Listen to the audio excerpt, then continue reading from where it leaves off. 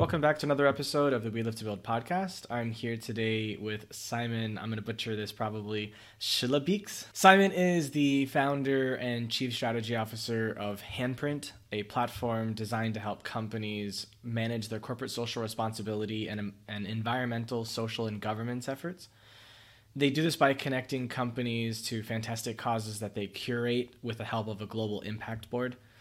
They digitize these causes, and once they establish a direct impact connection with an interested company, they automate, integrate, report, and visualize the positive impacts that their actions have.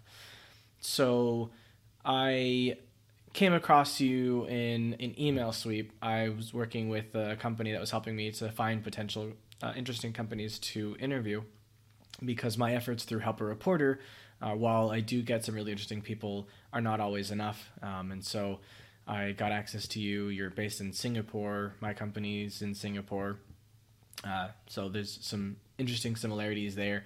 And one thing that we talked about when we had our first call off the air was the fact that being Westerners in Asia and having a team that is a little bit more globally focused, sometimes we hit upon an issue where curiosity may get in the way of hiring, or lack of curiosity may get in the way of having a diverse team. And so we thought that would be a really interesting conversation, especially as we're heading into 2023. This episode is being recorded several days before 2023 and will be published several weeks into 2023.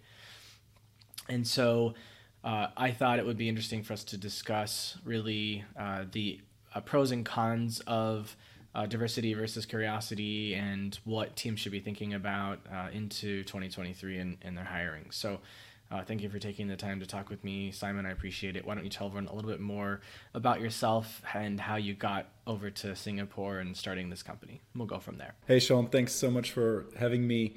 So yeah, as you already said, you gave a beautiful description of what Handprint is all about.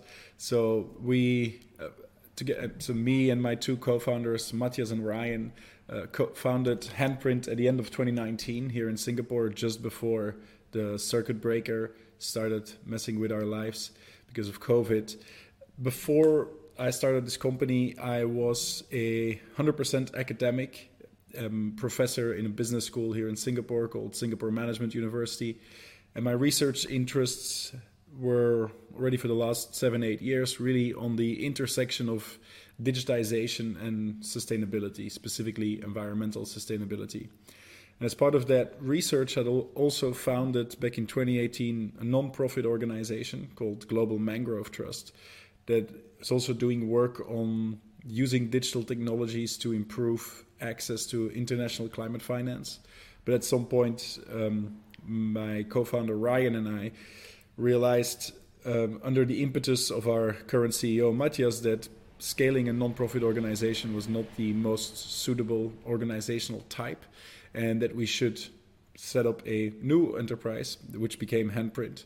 And so it's about 3 years ago now on the dot, and we've grown to about 40 people in 12 countries, mainly in Southeast Asia, East Asia, but also we have people in the US and in Europe. So it's a pretty global team trying to work with companies all over the world to create a positive impact in the world and make it valuable for companies to do that. The company's called Handprint, but we often talk about footprints, right? If you're going hiking somewhere or if you're creating carbon through whatever activities, we use the word footprint. Why did you choose Handprint? Footprint is the sum of all the negative impact you or company has on the world. And so it's a very commonly used term in business, in sustainability. And also, of course, we talk about footprints on the moon. And so it's like leaving an imprint. But the flip side of footprint is handprint.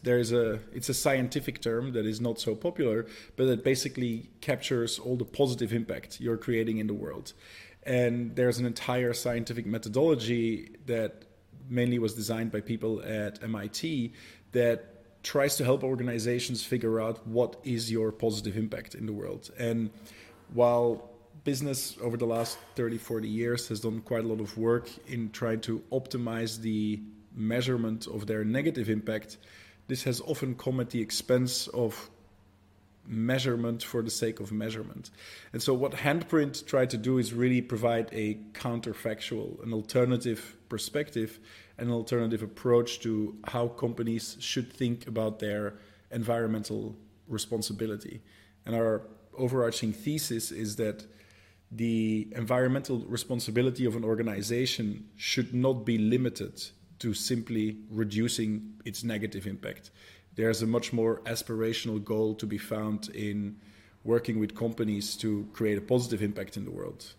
That appeals more to employees, it appeals more to customers, and it has a much better alignment actually with the capitalist system, where the goal of profit-seeking organizations is to maximize profit, and that aligns much more with creating a very sizable or maximize a handprint rather than having a goal that is just about limits and constraints, which is the footprint. I like that a lot, actually.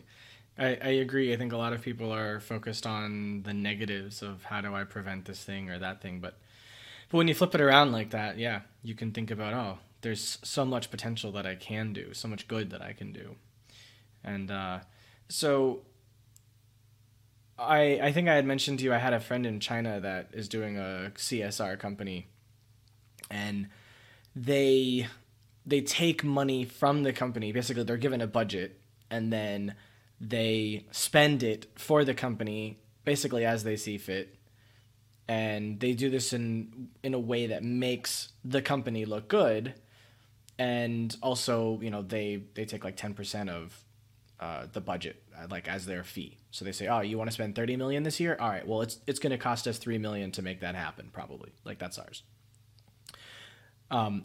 How does your platform actually work in that regard? I mean, I know in my description, in the intro, I talked about how you guys do it, but how does the finances of it all work? The example of your friend in China is pretty interesting. So the way that Handprint works is, at its essence, what we do is we work with companies to enable them to link their strategic KPIs that have nothing to do with sustainability. But we try to link those KPIs, the achievement of those KPIs, and they could be at a very high strategic level, they could be at a much more tactical level, or even at a product level. So, but once we have a KPI that a company identifies as this is something that we really want to accomplish, if you then create some simple automation by using digital tools, APIs and whatever, and you link that automation to something good in the world, then achieving your strategic KPIs has the positive externality of creating a positive impact in the world as well. And so this is by and large how our system works. So we have built tools that enable companies to integrate online and offline sales with the creation of a positive impact, or integrates the creation of attention in the form of advertising, eyeballs, to link that to positive impact, or the volume of transactions, or the number of unique website visitors, or the number of times that you move in like a prospect in a CRM system from prospect to lead, or from lead to client. So any kind of action that has a digital fingerprint can be turned into a handprint. Now, on the financial side, how does that work for us? So we work as commercial agents for non-profit organizations that we bring into our ecosystem. That means that we are responsible for selling their impact products. And so we kind of move away from fundraising. We work with NGOs to turn them, to kind of help them evolve from a donation paradigm where they receive money and then do something, towards an impact productization paradigm where they define a discrete unit of impact, such as 1 tree planted and monitored for a period of time, or 1 hour of education provided, or 1 meal provided, or 1,000 liters of drinkable water provided via a filter. So we create this discrete unit of impact, we price that together with the NGO, and then that becomes purchasable on our platform. So as part of that is a commission that the NGO pays us. But the largest part of our revenue, as our business model is evolving, is coming from subscriptions. So we are trying to develop the platform like a SaaS. so that a company, depending on its size and depending on the level of verification of impact that it requires, will pay a monthly fee. And then most, if not all of the money, hopefully at some point in the future, all of the money that the company sends to us will be transferred to the impact partners all over the world. It's an interesting model for sure. I love SaaS because, you keep companies paying you month after month after month, and a good number of them actually forget that they're paying, and so you get to continue collecting revenue despite the service not actually being used. Although in your situation, you probably want them to use your service as much as possible because you're hoping that, they'll have these positive outcomes where they can help people. And very, very different from, I guess, the way Chinese companies think about it, which mostly is like, we've got a ton of cash, let's throw it around and make ourselves look good. And there's no KPIs behind it. The big difference between how many organizations do CSR or kind of non-strategic philanthropic giving and what Handprint does is that we really focused on how do we turn the creation of public value, right? Which is really everything that aligns with what we call social and environmental regeneration. So any kind of imaginable activity that creates this positive impact. So doing so from a company's perspective is a hard sell, right? Why would a company do this? Except like in countries like India, you have a regulatory obligation to do some kind of philanthropic giving from the moment that you become profitable. In the US, it's very common that there's a lot of corporate philanthropy, mainly because there's very low tax rates or a lot of ways of using philanthropy to avoid paying tax. In Europe, it's much less common to do this kind of strategic philanthropy because of the high taxation and the fact that the welfare state really takes care of most of the things that in the US many companies kind of take care of, like education and so. But when we look at this kind of approach, then companies very often end up doing things that are either totally non-strategic, either very much driven by, we need to do this to maintain our organizational legitimacy within our country, form of national service, as it's commonly called in Singapore, or they do this as a consequence of kind of pet projects of executives, right? So a CEO or another person in power in the organization that has some kind of discretionary budget and wants to support something privately, but uses their corporation to do this. And so if you're doing these kind of things, then it's very unlikely that you're going to be able to appropriate significant value from that kind of philanthropic giving. So, and as a consequence, doing that is not very resistant to changes in the environment, negative environmental effects, shocks, and all of those kind of things that we've experienced since COVID. So it becomes much more interesting if you look at that budget that you have to do good as an engine of growth. And so this is really what Handprint is trying to do, is by telling companies like, look, because customers and because employees and increasingly also suppliers and buyers and so, because more and more actors in the world are interested in this kind of positive impact. If you can connect it to your organizational goals, your wider organizational goals, and you embed it in your interactions with your key stakeholders, it becomes a very interesting story that you have to tell every single person or every single company that you engage with, right? So every time that you make a sale, you tell your customer, by the way, buying this product, I don't know, removes a kilo of plastic from the ocean. Or every time you use your mobile phone to make a payment, you show your customer, okay, 1% of this payment is actually going to be rerouted to support a project that you choose. And so there's a lot of ways in which embedding impact in transactions or in interactions really changes the way the relationship that you're building with a customer or a stakeholder or an employee evolves over time. And this is where the big value is coming from. Let's say I wanted to go to Nike's website and buy a pair of shoes, for example, which Nike isn't supporting us and I don't buy Nike, so this is just an example. Are you saying at checkout I can say, I would like to add 1% on top, or I would like you to take 1% of my payment and put it towards X, Y, or Z? Like, how does that work? Because, like, at least in America, I don't know about other countries, I haven't really seen them. There'll be like Save the Children Foundation or the UNICEF and these other kinds of things. And when you get to checkout, they'll go, oh, would you like to add $1 for this thing? My answer is always no, because I don't know where the hell it's going. And why should I have to pay for it? The company should pay for it. So you're pinpointing the two critical barriers to success in the impact space from a corporate perspective. One is who's paying for it. Right?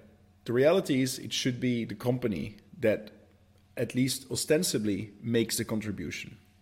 Right? So if you're asking a customer like, hey, do you want to pay $5 extra? The customer doesn't have a very interesting experience, because if they want to do this, they might as well do private donations.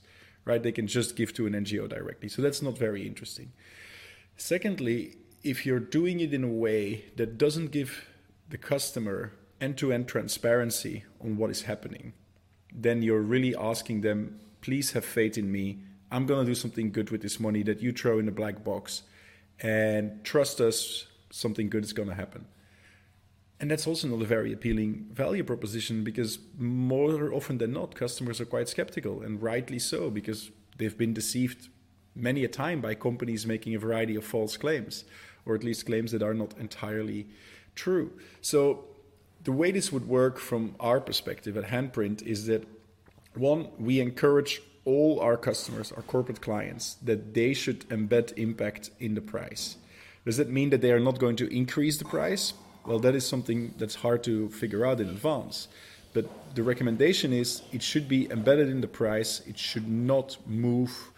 It should not force the customer to make an additional payment, because this is unlikely to work. And actually, it's more likely to backfire. It might create negative impact. And secondly, the closing of the loop is very important, so that if the customer sees that, okay, a tree is going to be planted, or $5 is going to go to UNICEF or Save the Children if I'm buying this product, you need to get information about when that money is going there, what is happening with that money, what the positive impact is that is being created, what is really the outcome of this. And ideally, you as the customer, you should own that impact. Right? So you should have a digital proof that this is your impact that you've created through your purchasing behavior. And if you can get all of those things right, then I do believe that there will be a significant advantage in creating impact as part of your interactions with customers. If you want to know more about the diversity versus creativity and curiosity, we will get to that soon. But I am still curious about some of these things, so I'm just going through those questions before we get there. So if you're wondering when that's going to happen, don't leave us yet. We're getting there. So you're talking about closing the loop and transparency. And whenever those two words come together in the last few years, the word blockchain is mentioned. Do you think it's necessary to implement a blockchain without tokens? Because you can actually do blockchains without tokens. Is it something that you've thought about, or do you think it's not necessary? Or do you not know enough about it to comment? I do know something about it. I've been writing about blockchain for a few years, and we've built a blockchain prototype with my nonprofit in the past. I'm definitely not an expert at a technical level, but it's definitely something that we're really interested in, specifically for specific solutions that are very hard to do without a blockchain.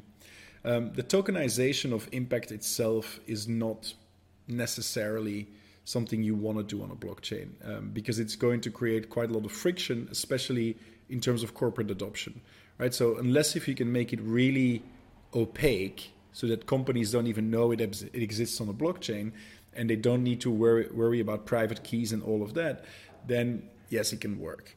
But what is something that's really important in our space, and that's very hard to address without a blockchain, is the idea of how do we prove that the impact that an organization creates through its financial contributions is unique and is uniquely theirs.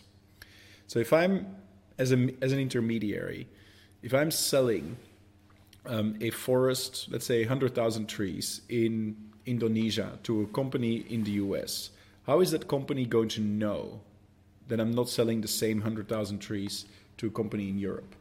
This is a fundamental challenge in the impact space, right? And it's not only for trees, because trees are actually quite simple because they're visible and there is some kind of accountability. But for social impact, this becomes extremely challenging, right? So how do you know that it's my money that provided these 5 hours of education, not someone else's money? There's no tangible asset that kind of remains that you can track over time, right? And as a consequence, solving that requires a solution that enables every organization to have complete transparency on financial flows of an organization, of an intermediary like ours, that enables every non-profit, in our case, our vendors, our suppliers, to define project size in a public way such that our corporate clients know that we haven't altered this project size on our own platform.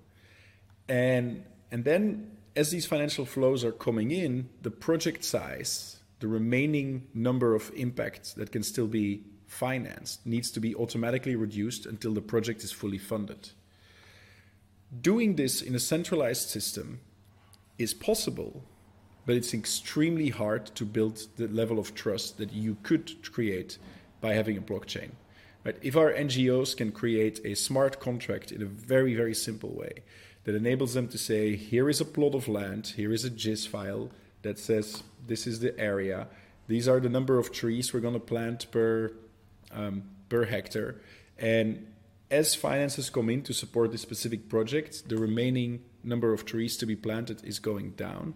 It becomes much easier for everyone to see on this public ledger that we are not artificially increasing or decreasing the project size to cash more money, or that we are not double selling the same impact to multiple entities.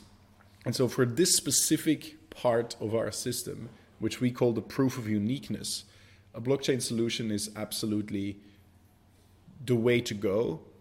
Whether we're going to go there right away or in 1 or 2 years, we'll see, but we have completely conceptualized it. We've had conversations with lots of different public blockchains about building this system, but it's at the moment not the key priority. There are more urgent things to do, but it's definitely something that is in the pipeline. You mentioned things that sound very similar to what e-commerce brands have to go through: inventory management, stock management, making sure the supply chain is working so that you always have what you need, and crowdfunding as well to make sure that you don't run out of, the gifts that you're going to be giving people if they're, investing in you or whatever. So it sounds like a bunch of different systems tied together. So definitely not a simple thing to put together. Absolutely. I can understand why you're not trying to push that forward right now. The big difference with an e-commerce is that if I'm the buyer, I know my transaction was successful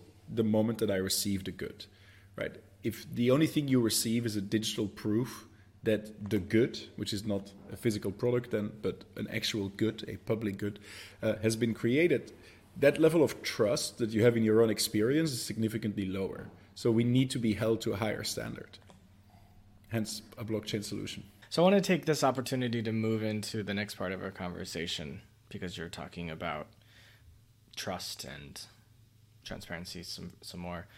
When you're trying to put together a team and you're working in this field, how do you pitch to them the idea that we are different from other people? We actually make sure that this thing is done rather than... So, how do you get people to buy into this fact that, like, you're trying to be different? You're trying to change the way these things get done. How do you prove it to them? I don't think there's any real proof that is kind of 100% watertight, right? So the way we exemplify this to our corporate clients has a lot to do, I think, with building trust and reputation. My own reputation as an academic my co-founder's reputation as also a reformed academic. We've done a lot of work in this space, so we have quite a lot of knowledge. We've written about this. We worked for the UN, and so I think that helps in appeasing the minds of especially people in large corporates that are not very used to working with smaller organizations, that they can have faith that this is a credible organization with credible people. It's equally challenging, I would say, to communicate those realities, well, I hope they are realities, inside our team, right? So, because a lot of people that apply to come and work for Handprint, and there's heaps and heaps, don't necessarily understand what we do or think they have a very rudimentary understanding, but are actually incorrect in their perceptions. And that has potentially a lot to do with the fact that we need to be better at communicating on our website, and so what exactly it is that we do. Or we need to put out even more materials in terms of thought leadership. Like we've done like a Regeneration First manifesto. We've done recently a paper on the nature tech ecosystem that help us establish that credibility. But internally, there is also the need to continuously remind people and kind of educate people, and not only our employees, also ourselves, that, hey, we work like this. And so, for instance, to give you a very simple example of this, we very recently had to do a massive sweep through our website, all of our sales materials, and so to make sure that the word fundraising does not appear in that in that documentation, because it's very easy to explain to people that this is we work a little bit like we fundraise, right? We are actually fundraising for these NGOs, but from a legal perspective, that's a very different beast, and it exposes us to very different liabilities if we would be recognized by lawmakers here in Singapore or abroad as fundraising organizations. We are not. So we are an intermediary that sells impact products in the same way that an e-commerce sells whatever, physical products. But it requires continuous attention from the executives and from other people in the company to just make sure that these things are well communicated, that we have a very, very large internal FAQ that is instrumental to every new hire. They go through this, they read through all of these questions, and they might not understand in the beginning why they're all important, but as they stay longer with the company, they'll realize, okay, that's why these things are very important. So we need to be very cautious in how we explain every little step of the equation and why we deliberately why we deliberately develop a narrative that deviates from what 90 to 95% of our competitors are doing. Yeah, because most of our competitors are focusing on carbon offsetting and reducing your footprint. And this is a narrative that we don't embrace. But it's the narrative that people know. So it requires continuous attention in order to make sure that especially all the client-facing people are very in tune with this new narrative and can speak about it expertly, which is not easy because most high-quality salespeople don't have 5 or 10 years of sales experience working in an organization like ours, because there aren't too many organizations like ours. So it takes a lot of effort, but it's, I think it's just worth doing, and obviously very important to make sure you maintain your brand identity. I think it's really interesting how you said the word competitor. I feel like any company that exists to do this kind of good isn't really a competitor, because you're all working towards the same thing, assuming everyone has the same level of honesty and morality in what it is that they're doing. Putting those two things aside, I guess the word competitor comes from this point of view that, like, you're probably looking for investors at some point if you haven't already raised, and you're trying to attract attention away from someone else in order to get that attention on yourself, which is kind of a sad notion of just what capitalism is, that you have to compete with other companies when you all should be working together to be trying to help the world. which I know everyone is, but they're doing it within their own bubbles, their own little pools of existence. That word obviously has multiple connotations, right? So if you take it back to the old kind of Latin and Greek, the origin, the epistemology of the word, competare means to get fit together. And it's just been kind of bastardized into this kind of survival of the fittest or competition to the death. I think, especially in this space, all of our competitors are competitors because they operate in the same market and try to appeal to the same types of organizations. It doesn't mean that we need to compete in a zero-sum game with them. I think the competition that exists between organizations like ours and the many other impact integration companies that have sprung up in the last couple of years is benevolent competition by and large. So far, we haven't really stooped to the lows of trying to poach key personnel from specific competitors or these kind of activities, which you might see more in, in the competition between Coca-Cola and Pepsi, or between Nike and Adidas. And so I think for us, it's much more, I think it's a competition that is that's not zero sum, right? So where if we do better, it's probably tantamount to the reality that many of the other good ones will also do better. And if we somehow find a specific approach that really works, not necessarily going to tell all our competitors, hey, this is the way to do it, guys, this is really successful, but we are in active conversation with quite a few of our competitors, between brackets, in order to figure out, not necessarily can we help you achieve your goals at our expense, but how do we become stronger together? Are there things that we are really good at that you guys are less good at? And if so, can we collaborate on that front, and vice versa? And I think this is the way competition, at least right now, in this space works. I want to go a little bit back into the internal side, dealing with the employees and all of that. So you had mentioned that you had an issue where some of your the people that you've hired may not have been as curious as you and the executive team, but you also wanted to hire a diverse team. So what were some of those original conversations with your co-founders like? For us, the real struggle has been to avoid the trap of homophily, maybe more than curiosity. And so homophily, I'm using that word in the kind of academic sense of the tendency of people to prefer similar people, right? Not in any kind of LGBTQ context, but as three white founders, me from Belgium, Matthias from France, and Ryan from the US, three white male founders in our mid to late 30s, going on to 40 right now. I think the tendency that you have as an executive or as a founding team is early on that you have to kind of figure out who do you want to bring onto the team, especially in the beginning, right? So the very first hires. And the easiest thing to do is bring people that you know are very similar to you, because you know you're going to get along with them. You have a similar kind of cultural background that facilitates shared knowledge development, similar ways of working.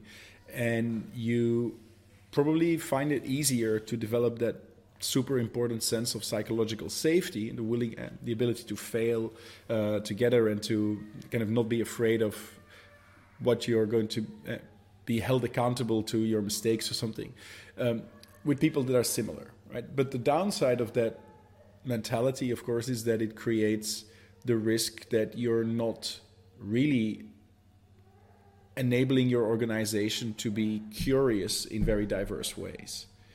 Because if you have a very strong homophilic team with very similar backgrounds, let's say the first 5 people that we hire are also white males in their mid to late 30s, that have also somehow maybe moved to Asia, then you're really hiring very similar people. And the likelihood that you're going to explore in much more diverse directions as a consequence is going to be severely limited. And so that's been something that really that that's been challenging, but also something we were quickly aware of, that we kind of try to prevent ending up with that kind of team. But we realize that as you grow, it is hard, and you're bringing on people anyway that are somewhat similar, maybe from a different country. We brought on a guy from the Netherlands and a guy from Portugal, and then we brought on some women, but also with kind of similar backgrounds, and many a time that didn't work out. And so it's been an interesting evolution to see how our team has kind of grown from initially 3 founders, and then now 40 people in 12 different countries, many of whom we've never met face to face, right? And so I think it's a continuous challenge that you face as a founding team to figure out what is more important in the short run in order to achieve a specific set of goals. Is it to ensure that there is harmony, and harmony often requires some form of similarity in the team, or is it to expose yourself to more diverse opinions and work with more dissimilar people, which might create a reduction in kind of conversational efficiency, but may in the long term actually be beneficial because you have more eyes that are looking into different directions. So the first person I hired was from the Philippines, from my last company, and I had hired him to be the lead developer and architect, right? So he was designing the back-end system and documentation and all of those things. And we clashed a lot. And even after 4.5 years of working together, we continued to clash a lot. And my COO, so he eventually became the CTO. The COO was a white guy from Minnesota, close friend of mine for 20 plus years. But him and I both had lived in Asia for a very long time. He still lives in Asia. He's based in Kuala Lumpur. And he's the only person that's able to help us communicate smoothly with each other. Because he's in the middle as a technical person who's not doing a technical position. Where I thought that we would get along better over time, or that we'd be able to communicate better over time, but no. I think one of the reasons was because when I would communicate with him, I would say kind of like, this is my vision for something, but I would give him the full vision, and he would assume that that's what I want right now. And he would get frustrated and freaked out and have anxiety about, but then he would complain to my COO, and then my COO would be like, what are you talking about with him? And then I'd have to explain to him, and then he'd go back and be like, no, like everything's good. He's talking about like the next 5 years, man, chill. And like, obviously that's oversimplifying it, but essentially without him, I couldn't get the best out of the CTO. And that was really important because, I mean, obviously as a COO, right, the job is to make sure that your vision is executed upon. But if I had been able to communicate with him more smoothly, we could have gotten a lot more done a lot faster. What I was going for wasn't diversity or harmony. It was, who are the best people to get the job done right now? And if those are not the right people to get the job done in the future, I'll deal with that in the future. And it kind of worked, but it also didn't. So I'm curious to hear, because you said that it didn't always work, or it often didn't work. So I'm curious, some specific instances like I've shared and of how it didn't work out and how it did. There's been instances for us that we've hired people and that we actually kind of had early on also something like the delivery is not just there, right? It's just not at the level that we want. And there's a variety of explanations for this. It doesn't mean that it's the person's failure. It just might be that we're not ready to have a person with that kind of background on the team, but that we kind of kept that person on for too long. I think because of this kind of homophily kind of thing. It's like, oh, but he's so similar to us. We get along really well. Super nice person. Whereas in other, And I think in other instances we may have done the opposite, where we very quickly said, like, no, this isn't working, and we didn't give that person the same number of weeks or months to kind of get going, because maybe that was also in part inspired by homophily. But I think what's, like, getting back to your example also of the CTO and the CEO and like hiring the right person for right now, I think the risk with that approach is that if you don't set the culture for the organization early on, it becomes a thing that inevitably forms itself, right? An organizational culture kind of emerges in a very organic way. And if you don't have a plan or a vision of how you want the company to be and to how you want it to be perceived by employees and by external stakeholders, you very quickly lose control of that. So I think we probably didn't do this in the first year, but then started spending more time thinking about this. And what was very important for us, I think in the first year, probably, I don't know exactly when she joined, we hired a general manager, chief of staff, who has who's French and Vietnamese. And so I think that was very helpful for us in terms of bringing a senior woman on board who has a lot of very different talents than the founding team has, but who also has that kind of cultural ambiguity and can manage that very well. And then I think what's been a very good fortune for us is that my co-founder Ryan, who basically works as the chief impact officer, because that's really where his passion is, but he's got a background in finance. And with the NGO that we also founded together, he's also developed a very strong skill in terms of product delivery. So in terms of how do you manage a product development team decentralized in different countries, and so developed quite some technical expertise as well. And that guy is a massive empath, right? So he's an extremely empathetic person, which is an extremely rare combination of characteristics, right? Someone who's kind of a product manager with a deep knowledge of finance that is very empathetic. Like this is a unicorn as an individual. You don't find many of those around. And I think having him on the team, on the founding team, has been really helpful for both Matthias and I, who are both very big personalities with very big opinions, and we're both loud and we're both very confident. And it's good to have someone that kind of can kind of fade away in the background and then tell us how we mess up. From a sense of not pride, but just from like, look, this is my observation. This is where I think you guys messed up, and this is how you could communicate better.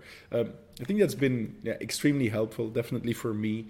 I think also for Matthias, to just have that sounding board that, someone who can kind of navigate the two biggest egos in the firm in a way that creates that harmony, even if opinions are very diverse at times. I love being that person when I'm an advisor for other companies, but my COO is that person for me in everything else that I do. And to be fair, when we were talking about the CTO and all that, don't get me wrong, he is phenomenal. Like, we would not have technology without this guy, and I wouldn't have wanted anyone else to do that for the company. It's just that him and I had a personality clash. And so I tried to temper that by communicating with him less and allowing my COO to do more of the communication. I think that's really wise, right? So at some point, even if you're the CEO or if you're one of the founders, there's obviously expectations on you to be present, but it's important that you take yourself out of the equation when there are company decisions to be made, or when there are specific interactions to be had, where this is not a place where I excel. Right? So for me personally, it's become very obvious that I'm not very good at hiring people or necessarily firing people, but I'm not very good at that decision making based on very incomplete and rudimentary information about someone. And as a consequence, I've said, like, look, just take me out of this. Like, I don't want to be involved in hiring. Like, I will be involved, like, when everyone agrees that this is a good person, and then they still need to meet with another founder, and I just have to assess kind of cultural fit and whether or not I would like to work with this person. Then I'll happily be involved. But don't involve me at any of the other stages, because I'm just not good at making the decision, is this person going to go through to the next round, yes or no? I think, yeah, that's also something you learn when you're in a team. You just think, look, these are not this is not my strong suit, so just don't keep me involved in this. In the same way with, like, if I have to do 360 reviews of people, like, I can do it directly, but it's going to be very direct.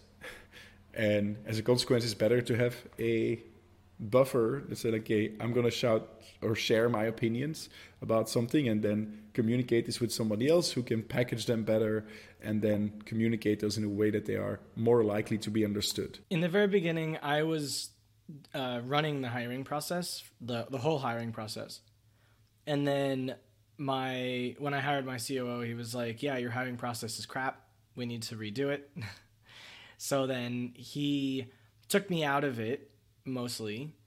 And then I felt like the people we were hiring after that weren't the most, like, excited. And it wasn't his fault. It was the fact that I wasn't there to share who we are and why we are. And so I insisted on reinserting myself into the hiring process, where I wasn't there to decide the final decision. I was there in the very beginning. I was the first person that everyone met so that I could disseminate culture in a 30-minute period where I could assess their potential for culture fit and their excitability. And if based on their CV, they have experience doing what we need them to do, and, they fit this culture, and they can, basically I asked them a few questions. What, something like, why are you leaving your job? When are you going to be able to come over to us? How much are you looking for? Like, these kinds of basic things to see, do they fit our needs?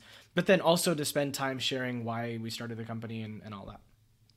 And if they pass those things, I would hand them off to the next person, which would be their hiring manager, who's going to be managing them directly. They have to run the hardware, or not the hardware test, the hard skills test, right? So we developed a process where they meet multiple people along the way over like 3 or 4 meetings, but I'm the one that says this person has the potential to be a cultural fit or not. So some people will say, oh, like you said, oh, I only want to know if like they pass everybody else. But I wanted to make sure that they passed me before they could pass everybody else. Because if they pass everybody else and then they fail me, I've wasted the team's time.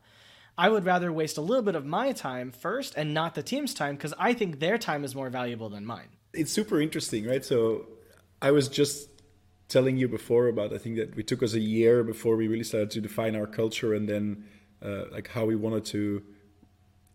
we wanted the organization to be perceived as. But it's true that if you explain this to me in the way you do, then in our hiring process, we don't put culture first. And maybe this is just a mistake that we're still making. That's very possible. And of course, there is time constraints. And as you well know, as an entrepreneur, that you never have enough time in a day. And so maybe we feel that it's more valuable to get through, I don't know, the hiring manager and the chief of staff, and before one of the founders need to spend time with that person. But I guess you're right, that if you really want to put culture first, then the first interview they should have is with someone that evangelizes that culture and evangelizes the company and why we do what we do, and then makes a decision. To a certain extent, I think we have a lot of online content available, especially my face and voice appears in lots of videos, and so people can have a taste of what that is, but it's obviously not the same as a one-on-one sitting together with one of the founders. But I do think that the downside of your approach is that it becomes very hard to scale if you're really growing fast. And of course, that's not yet the case for us. But I feel that we're trying to put processes in place that will still work when we're 500 people rather than when we're, as we are now, 40. I think that's your mistake, because you have to assume that whatever you're building right now at 40 will break by 150. So whatever process you have now, it won't exist. It can't. It will break multiple times over, probably 10 times over before you hit 500. And, sure, you're at 40. I can understand how you think it might be difficult at that point to be able to do that. But for the way I see the CEO's job, I see there's a few things the CEO has to do. One is disseminate culture. 2 is disseminate vision. 3 is make sure that the best people are there. And 4 is make sure there's enough money so that you can feed those people. Right? And so if a quarter of my time is spent interviewing people, then that's one of the 4 things. That's my responsibility. I definitely understand at some point that will break too. Maybe at 100, maybe when you're hiring the 100th person, it's no longer possible to spend your time doing that. But if you end up with 500 people for which you know the names and faces of the first 100 and you've disseminated the culture to them, hopefully you did a good enough job that they can do the rest and continue disseminating the culture to the rest of the team that gets hired. But, even when I only had, at the most number of people on the team, we had 17. And when I would arrange a one-on-one call with any of the team members, they were, to my delightful surprise, they were shocked that I would come and spend an hour with them. I would do once every 2 or 3 months, I would get on the phone with them. I would ask them how they're doing, what's their life like, what's their family like. I wasn't doing a performance review. I just wanted to get to the human side. How are you? Am I doing my job as a CEO? Are you enjoying your position? Is there something that you want from your career that you're not getting that we can help you to get, right? What can we do? And again, at 15, at 20, it's a lot easier to do than at 40 or 100, whatever. But I felt like that was a part of my job. And it's something that I love to do, is to communicate. And what I found funny was when I would ask them these personal questions, they'd be like, well, if I said, oh, how are you doing? Well, the job is this and this, we've been working on this. Nah, I don't care about that. I just want to know, how are you doing? Any of that stuff, you talk about that with your manager, right? I'm not concerned about your performance. I'm concerned about what's in here. And they were blown away by the fact that I was taking the time. Let's say it's 15 hours every 3 months, right? Some people go, 15 hours, that's so much time. You could be doing something better. For me, that's the best use of my time, at least at that size. You're probably correct. Again, I'm not the CEO, so maybe that's my excuse. But I also genuinely think I wouldn't be very good at that. And so there are specific kind of soft skills that are not necessarily within my my arsenal of strengths. And so having these kind of informal conversations, especially if they need to happen via a computer, right? So if you can do this face to face, this happens, of course, with the people in Singapore, or when I go to Bali and I see the team there, then we go for drinks and we have a random chat. But it's harder to do with, let's say, some of our team in India that are developers, except for one. They're all developers. And I may be wrong, but I'm not sure to what extent that they would think this is a good way for them to spend an hour of their time. I think they would just feel like, I have to spend an hour of my time. That just means I need to spend an hour extra working later in order to kind of compensate for the fact that I haven't been doing my tasks and so. And maybe I'm completely wrong about this. But I think that there are... The risk in this kind of approach is that... it's like this idea that it comes from the Bible, right? So you should treat people the way you want to be treated. That's like a biblical narrative. Bullshit. because that assumes that people are the same as you. You should treat people the way they want to be treated. And that may be very, very different. I think so, and it's really important that I think the risk of saying like, oh, I think it's a good idea to have this kind of informal chat with lots of my employees, and I agree, I think it's a good idea. But imposing that or doing that may also mean that you're kind of imposing a specific cultural approach to employee relationships that might really clash with their perception of what is appropriate and might make them feel very uncomfortable. And maybe that's just an excuse that I'm using now. It's possible. But I do kind of worry about this notion that, like, I would like that. Like, I remember when I had my mentor back at university, he took a lot of time to have these kind of social interactions with me, and I thought that was really, really useful and productive. But it doesn't mean that everyone likes that. Because if I look at, again, I go back to the university context where I've been longer than an entrepreneur. If I look at many of my Asian colleagues, they would never do this. And I think that they would find it very, very strange to try to kind of personalize this relationship in a way. And that's exactly why I found they like it.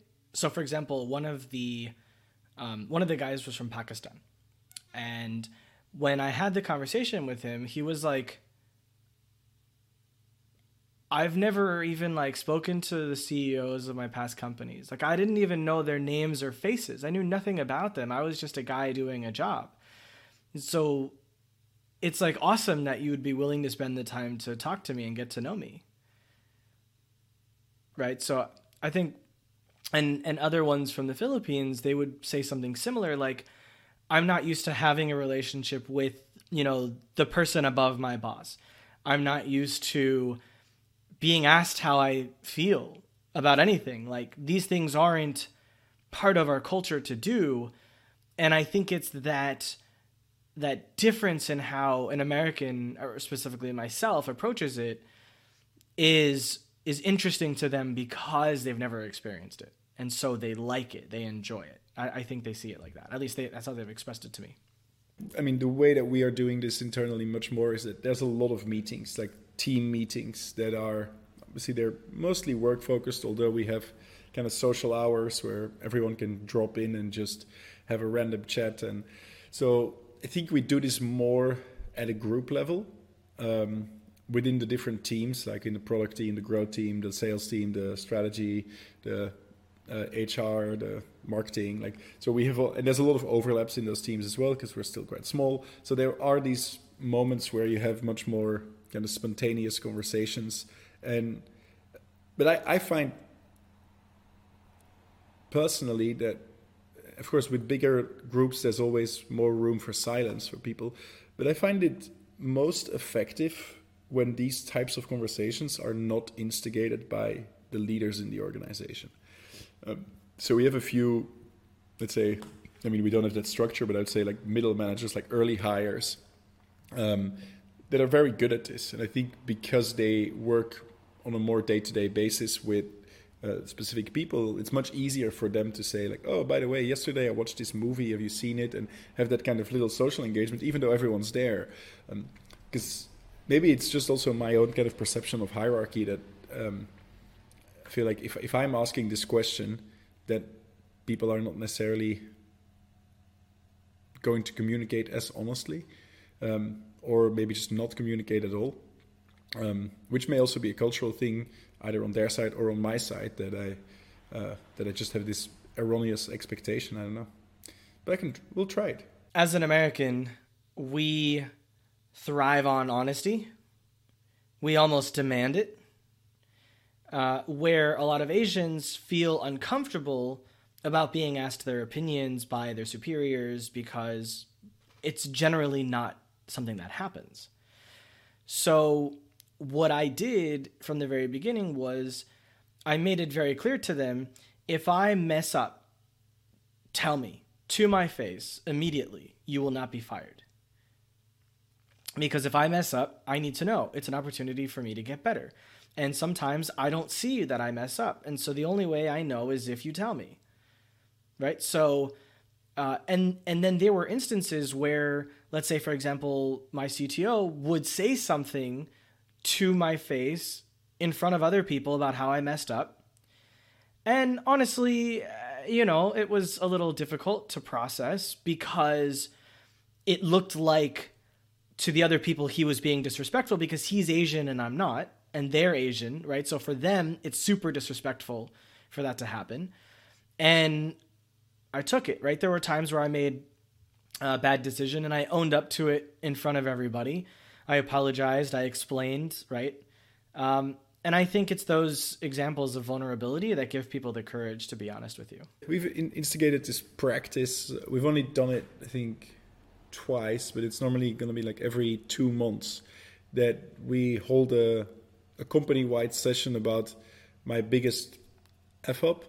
And so, yeah, Matthias has done it, our CEO. I have done it. I think the next one is going to be Ryan.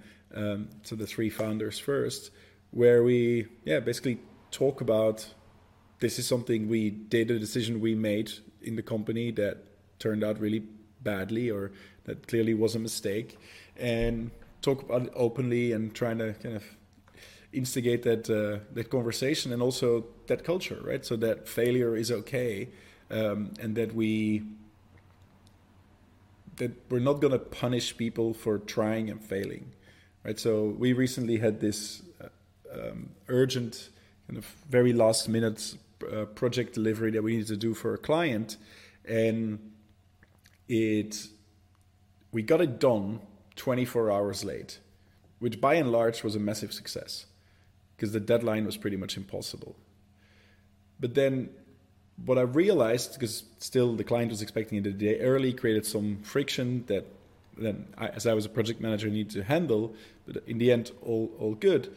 But culturally, it was interesting to see that from my perspective, there was a need to do a post-mortem to get everyone together, to kind of get the different opinions, learn, it's like, how come we couldn't do this? Like, we tried to do it. Yes, you guys had to work over the weekend already. It was challenging, but the deadline was there, and in the morning that we were supposed to deliver it, like, nothing worked. It was completely a disaster, and then we had another 16 hours of super hard work to get it functioning, which it did, which is great. But so we need to talk about this. And there were other people in the team that were like, well, all is good that ends well. Which is interesting. It's like, well, yeah, it's good. We got it done, but we didn't get it done on time, and we didn't get it done in the way we were supposed to get it done. So we need to figure out where we made mistakes. And so I think that learning culture and that willingness to own up to mistakes is still something that's, it takes a lot of time to develop in an organization, especially a multicultural organization that's decentralized, where you have people in very different backgrounds, very different countries that are pretty much only communicating through Zoom and Telegram and Workplace and these kind of calls, but that never really have the opportunity to sit together and kind of have a drink or do a kind of a social event together. So there's still, I think, a lot of there's just cultural differences that you're never really going to iron out, but that as the leaders in the organization, you have to say, well, no, we need to have a conversation about this, because yes, it's good that we managed to deliver, but still stuff went wrong. We need to figure out what went wrong, and this is not about firing people. This is not about assigning blame. This is about learning where processes broke down, where communication broke down, where messages weren't very clearly conveyed, and how we can do this better in the next time, so that the next time we have to do a sprint like this, we're not going to have the same issues. And that's where curiosity comes in, because if you're not curious, then you won't think to ask those questions, and you may not learn, and you may not improve. Yeah, totally agree. It's curiosity, but also, I think the audacity to take ownership, and maybe the kind of perfectionism, right? So you need to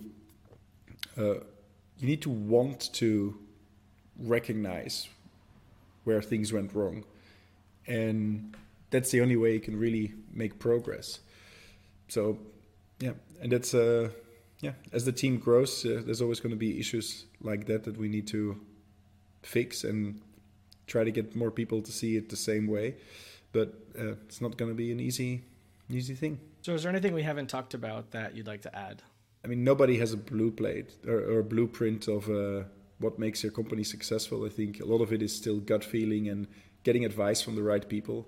That's maybe one thing we haven't really touched on. I think that we've been extremely lucky with a lot of friends and family and business angels that have invested early on that continuously work with us on specific aspect of the business, which has proven to be very, very useful in many different areas. So that would be maybe the one other thing to remember, that it's not only the employees and the clients. Like a lot of the best advice comes from the network of people that you build as an organization and just as friends. And yeah, we've definitely benefited from that a lot. Thank you very much for that, Simon. I appreciate it. Don't forget that entrepreneurship is a marathon, not a sprint. So take care of yourself every day.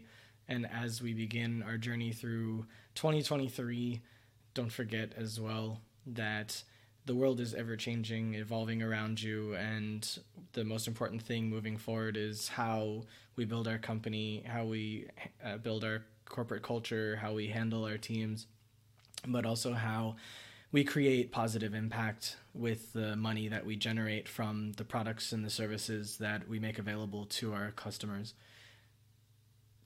If you're interested in learning more about Simon's business, you should check it out at, I believe it's handprint.tech. I'll have the link in the description. So thank you again, Simon.